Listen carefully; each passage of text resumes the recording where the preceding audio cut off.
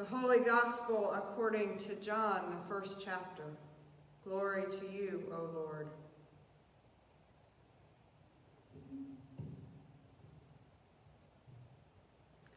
There was a man sent from God whose name was John.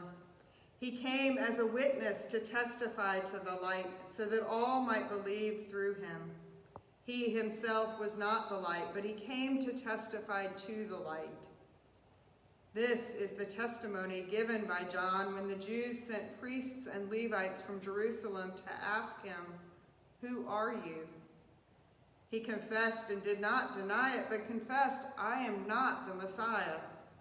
And they asked him, "What then? Are you Elijah?" He said, "I am not." "Are you the prophet?" He answered, "No." Then they said to him, "Who are you? Let us have an answer for those who sent us. What do you say about yourself?" He said, "I am the voice of one crying out in the wilderness, 'Make straight the way of the Lord,' as the prophet Isaiah said." Now they had been sent from the Pharisees. They asked him, "Why then are you baptizing if you are neither the Messiah, nor Elijah, nor the prophet?" John answered them, "I baptize with water. Among you stands one whom you do not know, the one who is coming after me. I am not worthy to untie the thong of his sandal." This took place in Bethany, across the Jordan, where John was baptizing. The Gospel of our Lord. Praise to you, O Christ. Let us pray. May the words of my mouth and the meditations of our hearts be acceptable to you, O Lord, our rock and our Redeemer. Amen. Did Isaiah's words sound familiar when you heard them today? Jesus uses these words as his topic sentence for his very first public sermon in Luke chapter 4. There he is speaking to the assembly in the synagogue, and when he finishes, the people try to throw him off the cliff. His words were good news to the ones named in these verses: the oppressed, the brokenhearted, the captives and the prisoners, and those who are mourning. But they meant that things would not be the same. People would not be able to do the things they had always done. In Jesus, God was breaking into the world, turning things upside down, and doing something new. When Isaiah speaks these words for the first time in 3rd Isaiah, he wants the people to know that whatever they are facing, unfairness, sorrow, grief, or the loss of freedom, their suffering has not gone unnoticed. The Lord has anointed him and sent him to initiate a new beginning for God's people. When we have faced defeat, or we are suffering or grieving, and we are laid low, it can be difficult to expect anything good, to recognize kindness, or find hope. But into the uncertainty that surrounds God's people upon their return from exile, the prophet speaks, promising to clothe them, replacing their ashes with garland, their mourning with oil of gladness, and their faint spirits with a mantle of praise. This is God's merciful and redeeming action for them, not the result of anything they have done or said. The prophet then says, "The people will be called oaks of righteousness, the planting of the Lord to display his glory. They shall build up the ancient ruins. They shall raise up the former devastations. They shall repair the ruined cities, the devastations of many generations. Isaiah was no longer calling the people grass that would wither or flowers that would fade.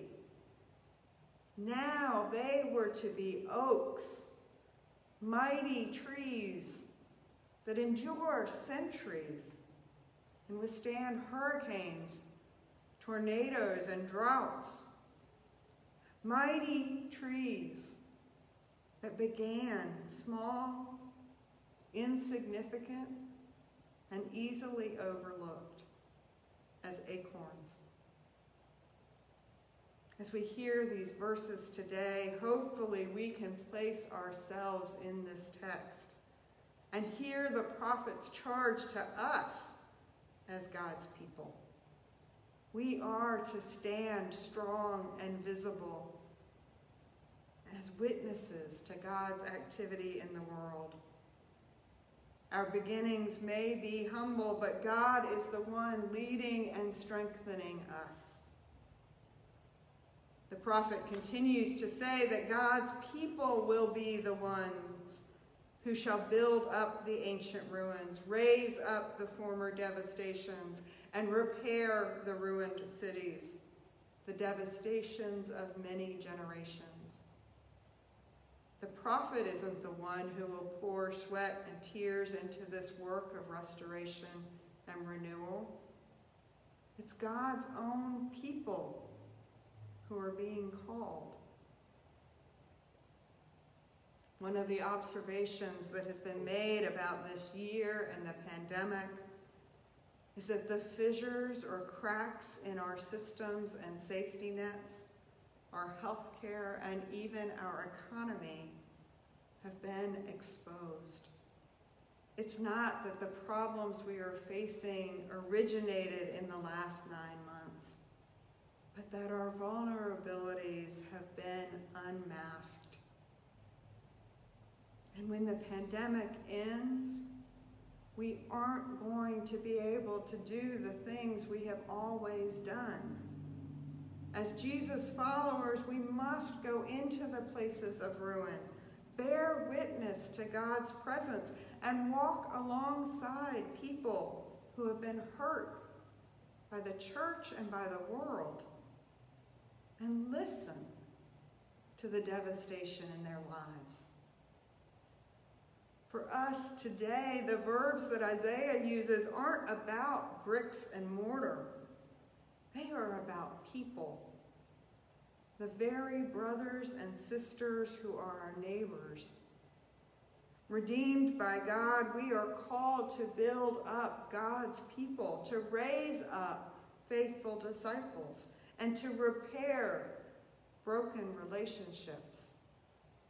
And when any one of us feels overwhelmed by that work, because it is hard work, may we remember that the mighty trees that we are called to emulate survive because they have a sprawling root system